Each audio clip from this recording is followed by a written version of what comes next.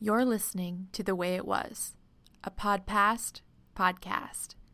And here is a quick word from our new sponsor. This podcast is brought to you by Jack's Outdoor Gear, Farm and Ranch. Family owned and operated since 1955, Jack's gets people outdoors having fun. When exploring the history of northern Colorado, you can't help but think of Jack's and their long presence in the community. From family traditions of picking up fishing licenses to the mysterious disappearance of Jack's G.I. Jane in the 80s, Jack's has a rich history. Visit one of their stores along the Front Range and check out the unique shopping experience.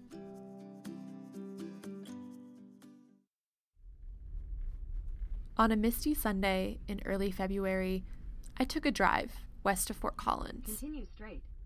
I drove and I drove until paved road became packed snow. Finally, I barely spotted a wooden cross up a snowy stretch of hill. I got out, started walking, and was relieved to find out that I was in the right place, Manhattan Cemetery.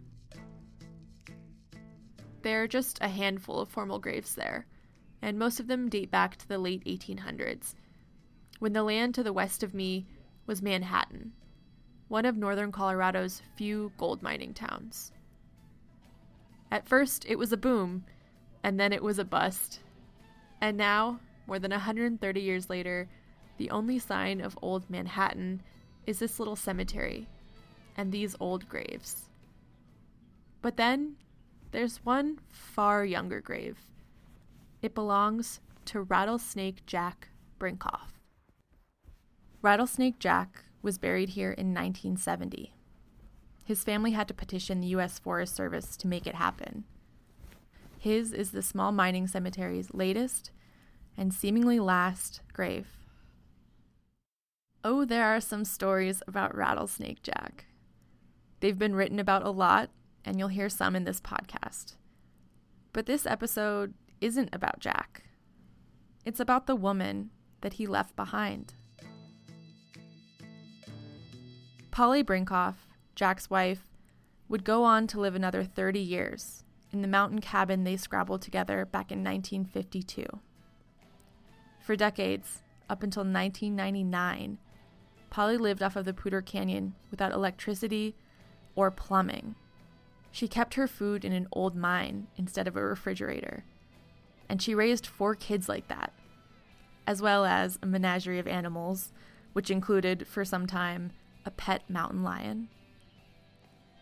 See, there are stories about Jack, but there are just as many about Polly, a tried and true mountain woman, the likes of which we'll probably never see again.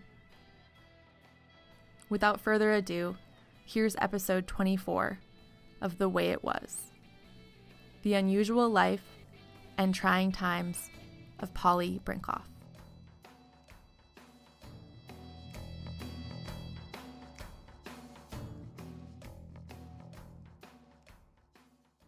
Oh, hi there, guys.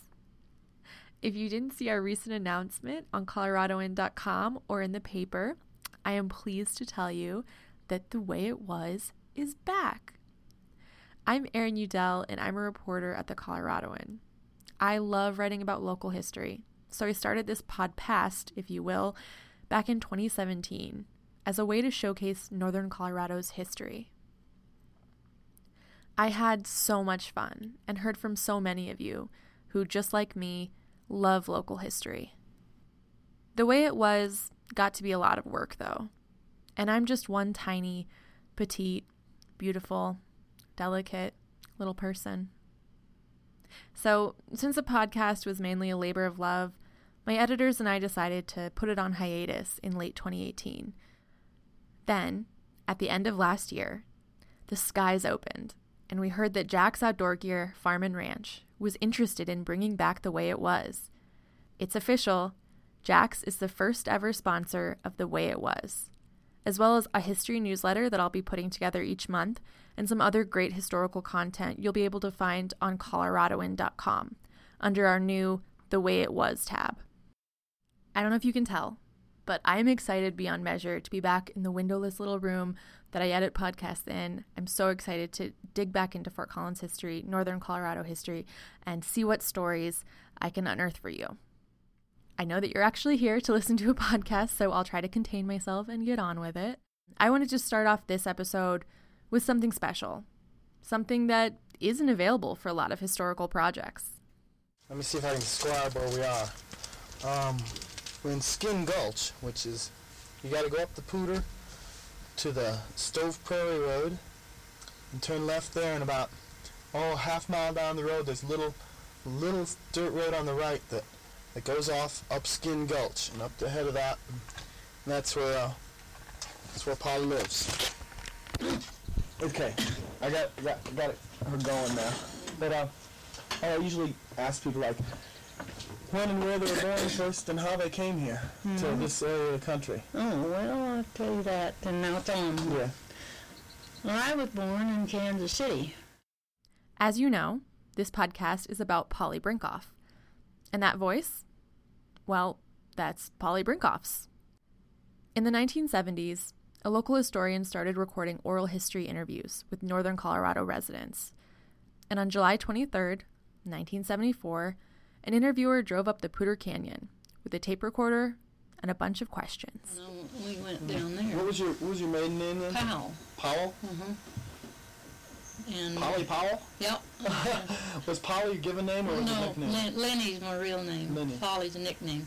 Lenny? Uh-huh. How do you spell that? Polly gets into her life as Polly Powell. But before long, Jack Brinkhoff makes an appearance. And we met at a carnival once. It was in Cassville, Missouri. I was going to see about riding a bucking horse, and he was interested in wrestling there, but we went there, he didn't wrestle, but he refereed the wrestling, and I didn't ride the horse, I met him instead, didn't ride the horse. So that's where we met each other, and then later we got married and he had a farm on White River. That would have been in the mid-30s. Polly and Jack were 19 years apart, so at the time, Polly would have been in her early 20s and Jack in his early 40s. After getting married, they soon had 3 children, and that farm in White River, Arkansas didn't pan out. The family moved around the Midwest, and Jack found various jobs on ranches. Polly had one more baby, bringing the Brinkhoff clan to a family of 6. They eventually ended up in Wyoming, where Jack was promised a job. But once they arrived, they realized there was no job. We went out there where the job was already filled. So Where was this? That's in Wyoming, McFadden, Wyoming. So we had a friend who moved us out there. And so he moved us. We had another job he was offered in Goodland, Kansas. When there, after we got clear out there with all our furniture and the kids all little, the woman that owned the ranch, she said, "Oh, that's my foreman. He didn't have any right to hire you. We already had a man hired." So there we were with all our furniture and the little kids and no money, and we had to borrow money back from the truck driver friend of ours. So as we come through Fort Collins, boy, Jack said, "Let me go in here and check the employment place, see if there's any jobs around here." Jack would find work at a dairy ranch in Owl Canyon, near Livermore. But his health wasn't great. You see, Jack had served in World War I, driving horse-drawn ambulances with a medical unit through France, Belgium, Luxembourg, and Germany. He got injured over there and struggled with his health for the rest of his life. One day, when he was in the VA hospital, Polly said she decided to take the kids, Sally, Mike, Travis, and Dan, up the Poudre Canyon, just past Mishawaka. There was a little cable car that would take you across the river, and the 5 of them set out to have a picnic. And found an old cabin, and there was an old fellow up there on the mountain cutting posts. So we went up and talked to him, and that turned out to be old Norman Gabriel, or as we just called him Old Gabe, and he's an old-timer. Polly and Gabe got to talking, and she learned about his mining stake.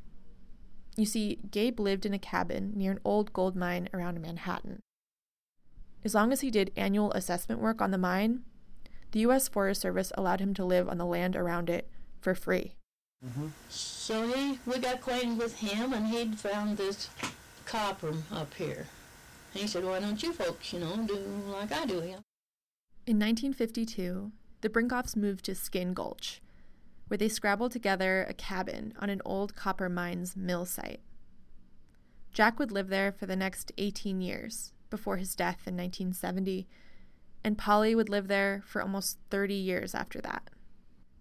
More on that cabin and life as a Brinkhoff after a word from our sponsor. This podcast is brought to you by Jack's Outdoor Gear, Farm and Ranch. Family owned and operated since 1955, Jack's gets people outdoors having fun. When exploring the history of northern Colorado, you can't help but think of Jack's and their long presence in the community. From family traditions of picking up fishing licenses to the mysterious disappearance of Jack's G.I. Jane in the 80s, Jack's has a rich history. Visit one of their stores along the Front Range and check out the unique shopping experience.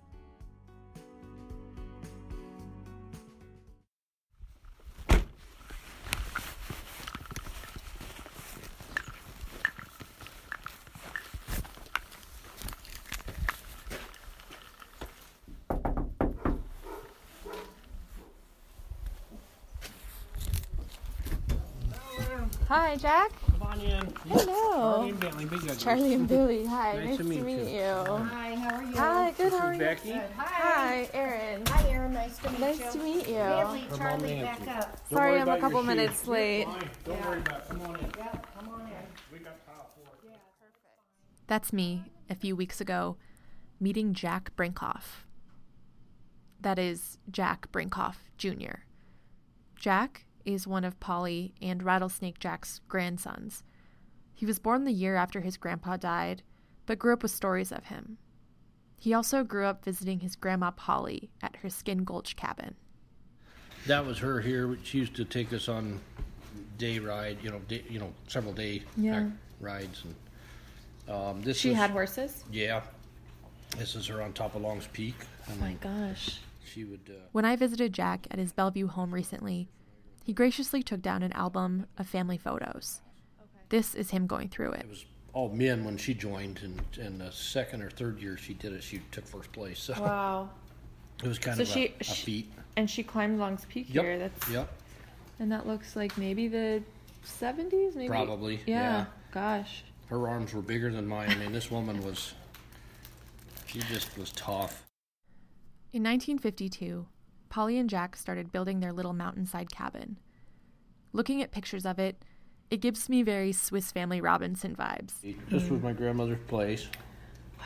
And it's all gone now. Even if it would have survived the flood or the fire would have got it. I was up after both. And she built 90% of this herself. Polly did. Yeah. So a lot of like slab walls, very little insulation. This was a very cold gulch, if you will. So she didn't. Did she? I know she had like a wood stove. I read that. two So of 'em. is that what heated it? Okay. Yep. Thank you. There you go. Thank you. So she had no traditional heating. I read that there was no sewer system. Nope. She had a privy. Okay. Help. And then she got her water from a well. Yep. And she had her food in a Cave. How far was the cave from her cabin? 30 feet. Okay. Yeah. And then no electricity? Okay. Yeah. Wow. She had a little TV. She'd have a 12-volt battery set under her TV, and she could get like one channel, I think, or something. Like a 12, you mean like a car battery or battery, something? yeah. Wow. Wow. That was the closest thing she had electricity. So it was a lot of kerosene lights. In fact, some of the lights that I have here came from her house. So How long so she lived like that from when they moved there in the Yeah. 50s to when she passed yes. away? Yep. Yeah, we Wow. couldn't get her to move out. I mean, After moving around for years, the Brinkhoffs had finally found roots in the Poudre Canyon. And after decades of making it her own, that little cabin was home to Polly. She chopped wood for its stoves, shoveled paths out of its snow, and decorated the area with pieces of art that she'd painted or strewn together with mountain finds. As I talked to Jack, I was surprised to learn that he, his brother, and his sister were raised in a very similar way to their dad, Polly and Rattlesnake Jack's son, Mike. You see, they didn't have electricity either, and they relied on a spring for water and a wood stove for heat. That's just the way the Brinkhoffs lived. What do you think they would think about today's technology? Most of them wouldn't care for it. I mean, it's just, again, they were raised like that, and they didn't want that aspect. They liked living the way they did, and most of them probably would like a light switch, and the heat. But the other conveniences, I don't see them really taking advantage of. Yeah. So. Life was hard up Skin Gulch, and it wasn't uncommon for Rattlesnake Jack to come down the canyon into town every once in a while. He did like come down drink, so that created probably 99% of the stories. But interesting ones, everybody always asks, how did he get his name? And I believe, the story was he was at, we'll just say it was the town pump or whatever it was at the time, and there was some college kids in there throwing up popcorn and catching it and eating it. So he had a bag of rattlesnake rattles, so, after drinking a little bit, he'd take them out and throw them up and eat them. So hence they named him that. But Rattlesnake Jack. Yeah, it stuck, so.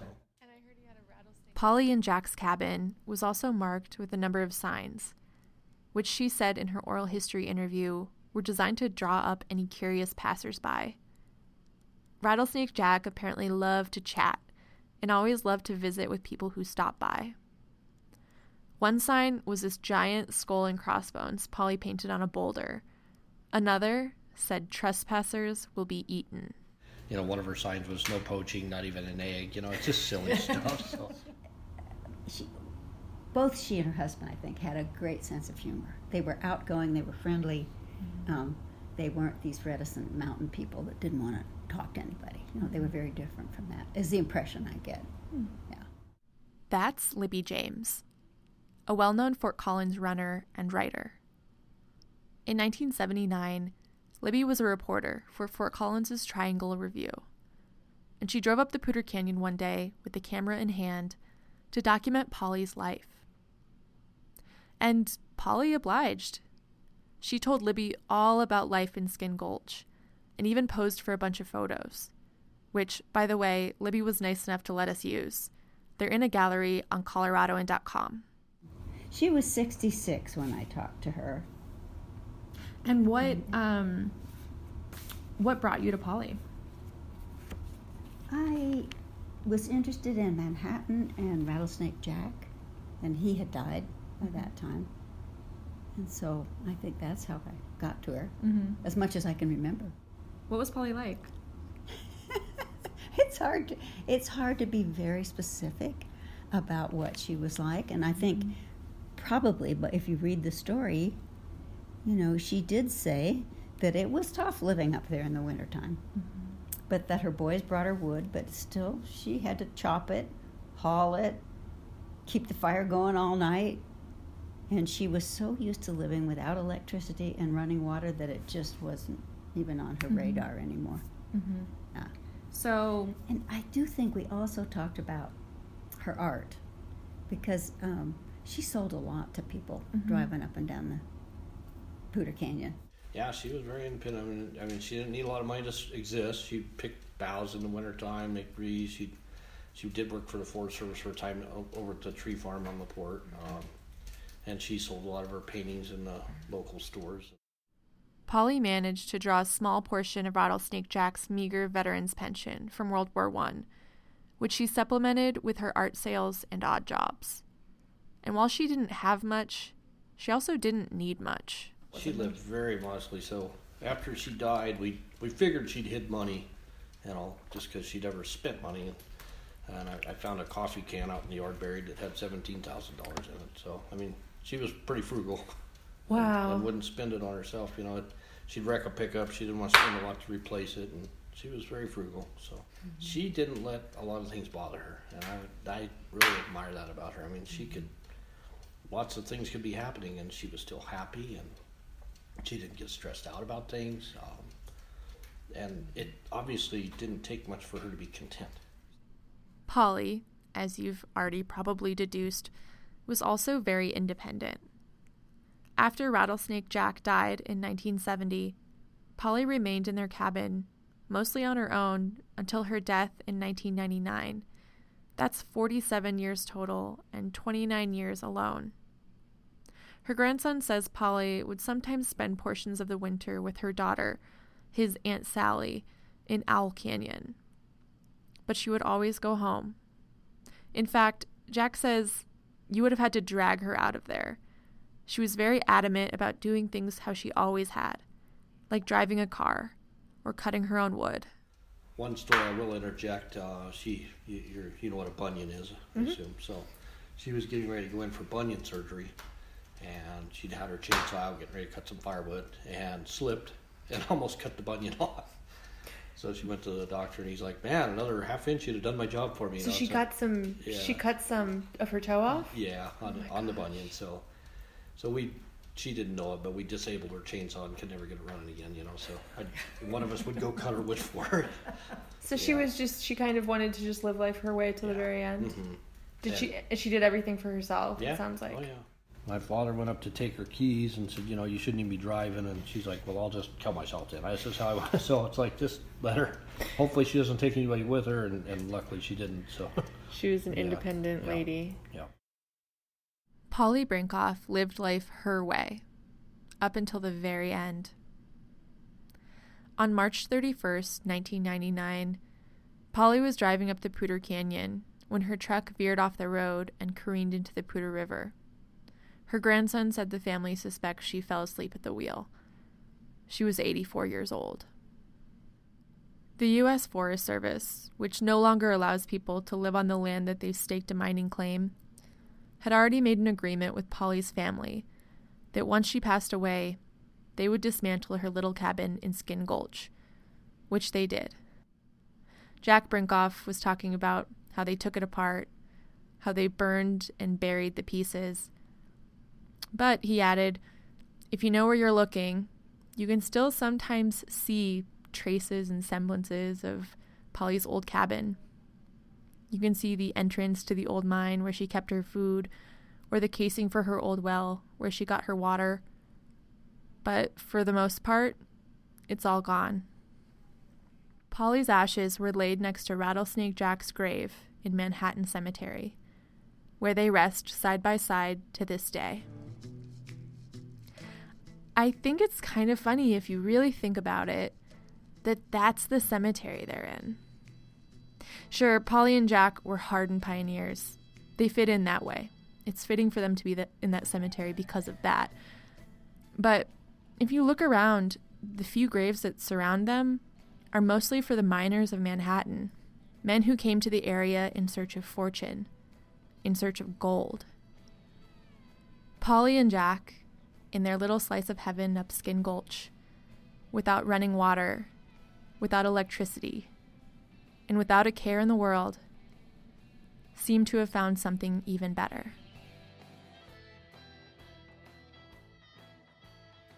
Thank you so much for listening to this episode of The Way It Was. This episode would not have been possible without the support of our sponsor, Jack's Outdoor Gear Farm and Ranch, a Northern Colorado staple since 1955. By the way, I mentioned a little historical tidbit about Jack's in the middle of this episode, the missing G.I. Jane. I actually hadn't heard that story before, so I decided to write up a little something on it for our site.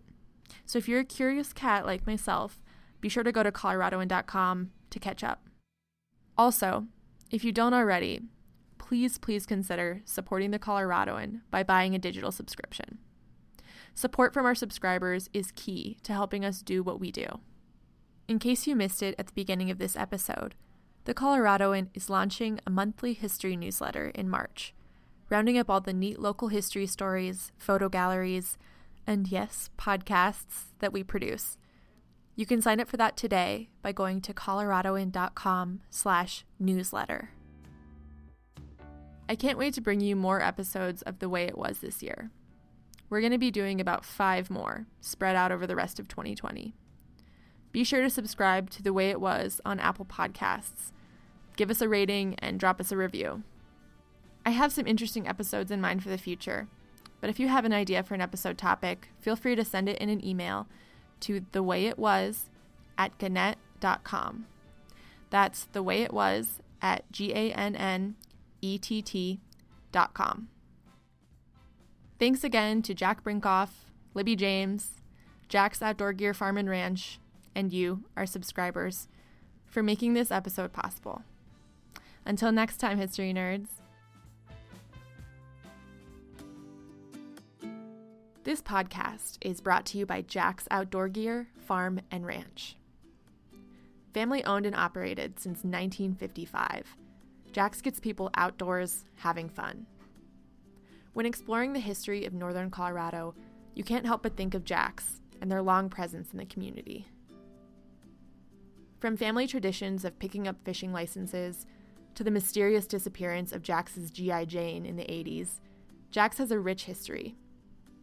Visit one of their stores along the Front Range and check out the unique shopping experience.